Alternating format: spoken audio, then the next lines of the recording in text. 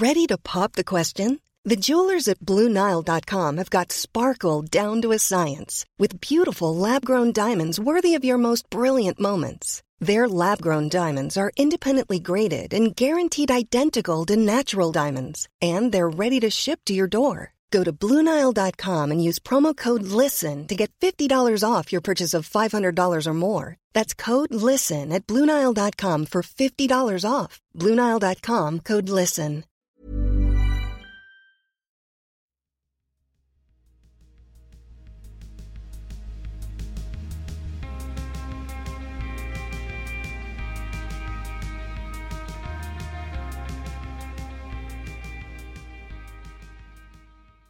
Welcome to the Where to Go When podcast from DK. I'm James Atkinson, online brand manager at DK, and I'm joined by Lucy Richards, project editor. Hello. Hello. Hi, Lucy. We've been launching this mini podcast series to celebrate the launch of Where to Go When, your all-new stunning guide to the most amazing places in the world and the best time of year to visit them. And today we are looking at autumn. That we are, yes. What are we looking at for autumn, Lucy? So we're looking at alternative autumn finery. Oh, so fall foliage? Well, I think let's move away from fall foliage. Let's move away from those visions of rusty colours in New England. Is fall foliage done? Is it? It's a little bit.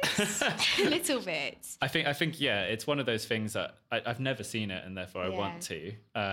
But you hear so much about it. I kind of feel like I already know those regions of New England that I kind of have seen it before. Definitely. Not in real life. But the kind of idea here is to try and look at some completely different fall locations. So still being outside, surrounded by nature, but sort of not those traditional kind of rusty colours. And not particularly in North America as well. No, exactly. Yeah. We've got some great other alternative options. So first up, we are looking at Kauai. Yes, Kauai. So this is a Hawaiian island, and it's all about the sea and lush green nature inland, and it's just a real sort of tropical paradise. James, I think you'd like it. Really? Yeah, definitely. I think this is the place for you. Okay. So it's nicknamed the Garden Island, and it's just sort of really dense forests and lots of colours. Lots of birds and nature and wildlife. Completely. Yeah, so sort of echoing with kind of, lots of bird calls and crashing, rolling waves. It was once a volcano rising from the sea, and there are beaches and jungles. And actually, this is where sort of the likes of King Kong and Jurassic Park were filmed. So, oh, cool. A really wonderful alternative to Vermont and the like. And also possibly like an alternative to kind of like Costa Rica and those kind of rainforesty kind of destinations. You're absolutely right.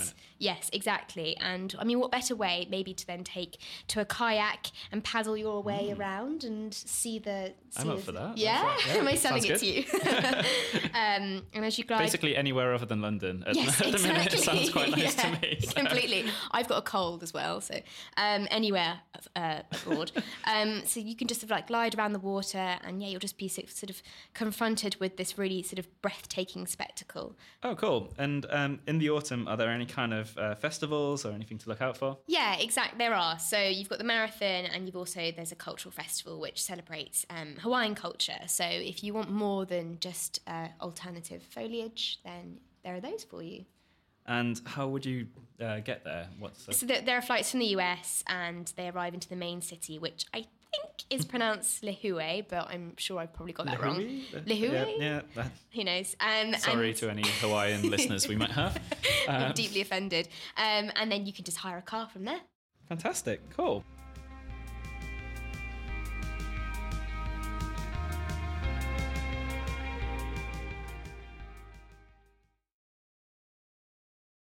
Next on our autumn hit list, we are grabbing a glass of red. Yes. And we are heading to Burgundy. Yes. So this is the perfect time to see Burgundy because it's all about the harvest. So this is when we get to gorge on delicious foods and drinks. Tell me more. So it's just brimming with good food and wine at this time of year. So the mushrooms are being gathered and the grape harvest is being celebrated. And a really wonderful way to experience Burgundy is to get a canal boat and go on the Canal de Bourgogne. Bourgogne. Okay, this is embarrassing. This is how dreadful I am at French. Thank you, James. I mean, if I'm wrong, my mum is a French teacher. I apologise to her deeply. right. And you can just step off and go to like some tasting rooms, and there are picturesque villages and just lots of sort of really wonderful picnic spots. Or if you preferred, you could cycle or stroll sort of through these just gorgeous golden forests and ruddy vineyards. And I guess like at this time of year, the temperatures are a bit like England. It's chilly, but it's not horrible. It's not it's like quite crisp. freezing. Yes, quite exactly. Crisp. It's sort of crisp but sort of like surprisingly warm in the sunshine. And you can just gorge on great food and drink. Fantastic. And how do you get there? What's the closest airport? So Dijon Airport, Dijon, obviously known for mustard. So that's about 6 kilometres from the city. And then you can get a canal tour from there or from Paris, actually.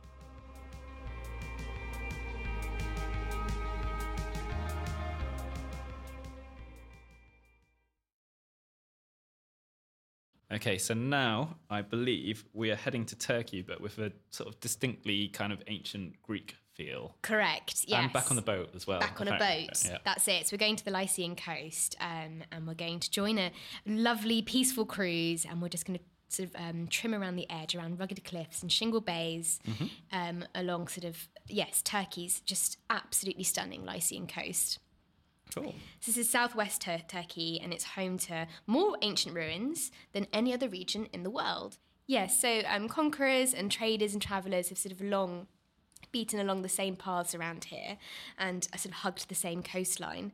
And it's just really stunning. And sort of what a better way to see it than on a traditional Turkish sailing boat, which is called a gule?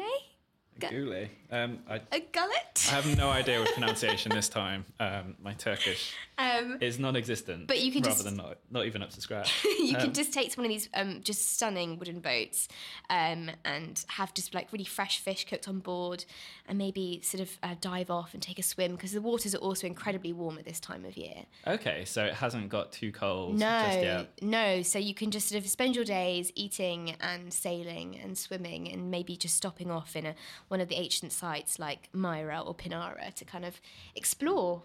And how would I get there? So there are a number of international airports. There's Antalya, Bodrum, Dalaman, Izmir, and then you can sort of join a cruise from there. Fantastic.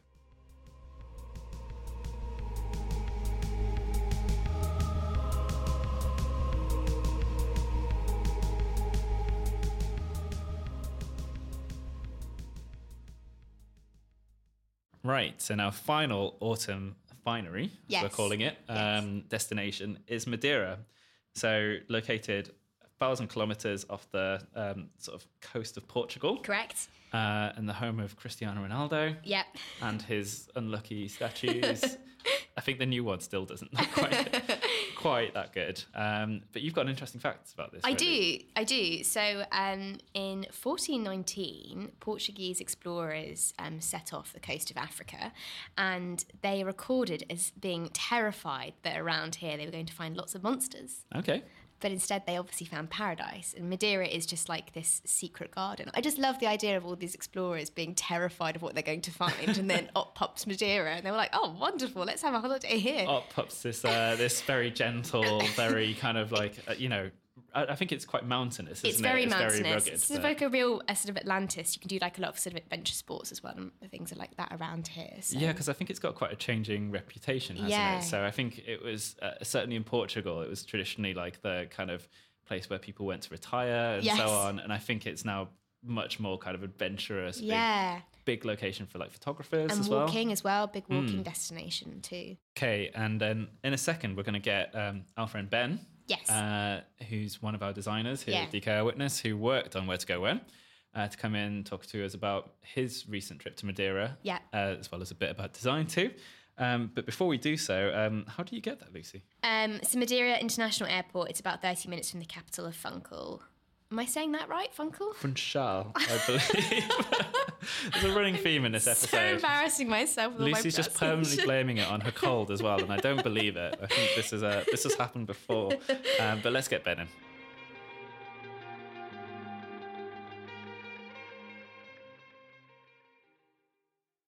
Okay, so now we're here with Ben, my friend Ben, who also designed Where to Go When. Hello, Ben. Hi. Hi, Ben. And you're going to talk about Madeira. Yeah, purely because I've been there.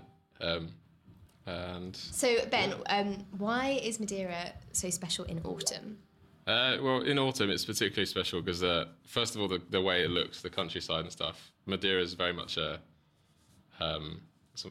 close as you'll get to like an untouched island really in Europe. So there's lots of greenery, which isn't so green in autumn. It's more orange, to be fair. And then obviously the weather's still nice because it's Portugal. Essentially, it's quite south, and there's not many people there. The crowds have died down for school holidays and stuff. Nice. You say it's kind of Portugal, but it's actually like further south Yeah, and like I have quite to say, quite when I far, went there originally, really. I was telling everyone, I was like, oh, Madeira, Portugal, and then you look at it on the map, it's like basically Africa. Essentially, it's so far down. I think it's further south than Morocco. And what do you recommend for people to do there? There's plenty of stuff to do there. When I went there, I went more sort of adventure holiday style activities as such. So we did things like snorkeling, paragliding. There's lots of hiking routes you can do. Yeah. Did a bit of paddleboarding, whale watching. Wow. Okay. That sort of thing. So there's quite a lot to do. It's Yeah. just- So a really active Funny. holiday. So you didn't chill out at all. No, well, to be fair, I don't really go on chill out holidays. No. I'm quite a restless person. Yeah. I can sympathise with that. Yeah. So it was good place to go actually. So then, obviously, Ben, you and I edited and designed Where to Go When. Tell us about how did you find designing Where to Go When? I have in my notes written down that it was a roller coaster of emotions. I have to say it was really good to work on it, as it's very different to the usual travel guides that we work on. But it was such intense pressure because of the time frame. Yeah.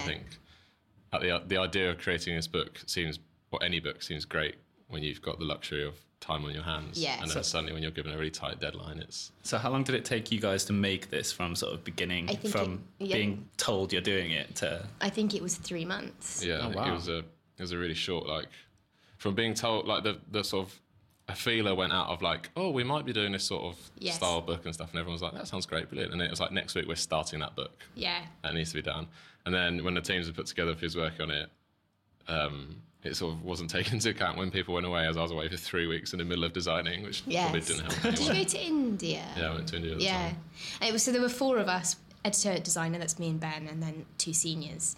And we all have very different kind of interests when it comes to travel, and we do very different things when we do travel. And I think that was also really great. I think that kind of translates in the book too. So I think we all balanced each other out and hopefully kind of offered something for everyone as well.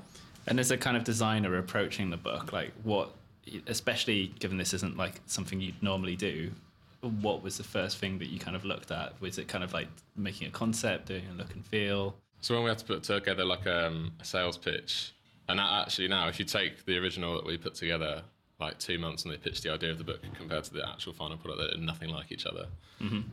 So I was working out a case of how you sort of start with the nice layouts and how you sort of ideal situation it could look, and then you have to take into account the way the book's going to be structured with all the places, months, days, times, that sort of thing. Yeah. How it's going to be split up.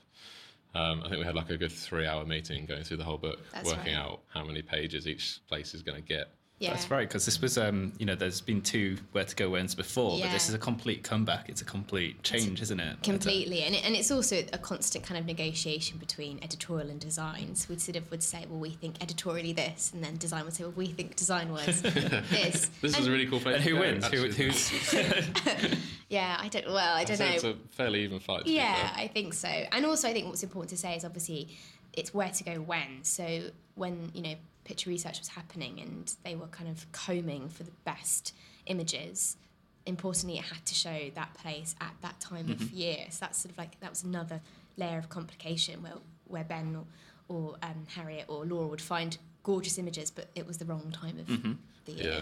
You found a lovely picture of New York in the height of summer when we were actually recommending to go at a different time of year. Yeah, exactly. So it's one of those things that, if you had unlimited time, Yes. you could have... Well, I mean, you did create a beautiful book, so That's jokes. Thank very well done. Yeah. Thank you. But yeah, it came with some challenges. But I think we were both really excited when it arrived. We felt like proud parents. And so you kind of like generally work on all of our travel guides, right, Ben? Yeah, so it's sort of the design team is roughly split in half, generally just to sort of so that the same designers generally work with the same sort of editors. Yeah. But then we are spread all the way across all of the Eyewitness travel guides. And how did you sort of get into designing at DK? What did you do beforehand? What I did before, I was completely different. It was my first publishing job, which is probably terrifying at the start.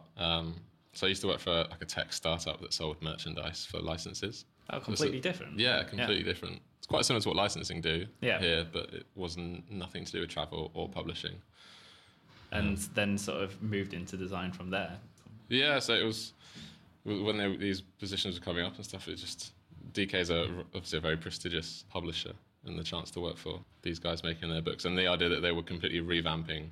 It always appeals to a designer, the idea that you can sort of like rip up what was done before and do something completely different. Yeah, definitely. And the whole kind of range has been redesigned over the last couple of years as well. That's right. Total new look and feel, total new design, total new... a lot of new content as well. We've commissioned a lot of new content too. So they've sort of like had a really wonderful facelift, ultimately. Yeah. They look really, really fantastic. Thank you. So Ben, just quickly, I want to ask you, because I think you're quite intrepid, and I think also you're a very talented photographer. You know, did you go to Iceland? Yeah, so I've been to Iceland a couple of times. And didn't you try to like photograph the Northern Lights? I didn't try, I actually successfully... I'm sorry. I'm sorry. Do you have any sort of like tips for kind of, you know, budding photographers? I remember when I first got my camera, and I was going to be like, I'll take photos more than just like on your iPhone or like a digital camera. Yeah. I was absolutely terrified to take my camera anywhere for fear of dropping it or damaging it, because it's probably the most expensive thing I'd brought to date. Yeah. But the first time you drop it, after that you're fine. You're more free where you take it. I just say take it everywhere. Most of the time I have it in my bag, and I wouldn't say I take pictures of everything. Otherwise you sort of live your holiday through the lens of a camera, which isn't ideal. You want to actually experience it. And is the Northern Lights your kind of best holiday photography experience? I'd say it was the hardest. I sort of went there naively thinking it'd be really easy to take a picture of the sky at night, but you've actually got to stand out there in the freezing temperatures. Yeah. And it's not like they're there all day, or all night long, sorry. So you've just got to wait and when I went there, we were in a cabin, like this Airbnb cabin, and we set alarms like every half an hour to wake up and look outside to see if they were there. So it was like the worst night's sleep you've ever had on a holiday. It was like how long did it take until they appeared? Most of the time they appeared between like sort of 1 and 3 in the morning. For that particular time when we were there, we went in December, so it wasn't like ideal Northern Lights spotting time, but you have like these solar flare apps and stuff that were quite helpful. I see you got there in the end.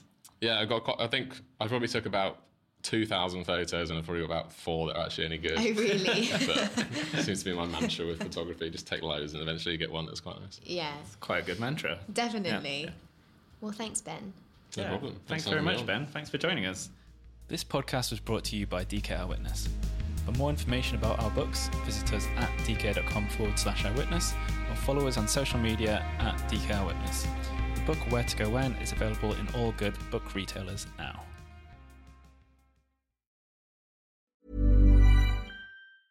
Even when we're on a budget, we still deserve nice things.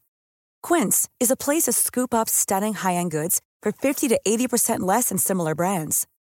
They have buttery soft cashmere sweaters starting at $50, luxurious Italian leather bags, and so much more.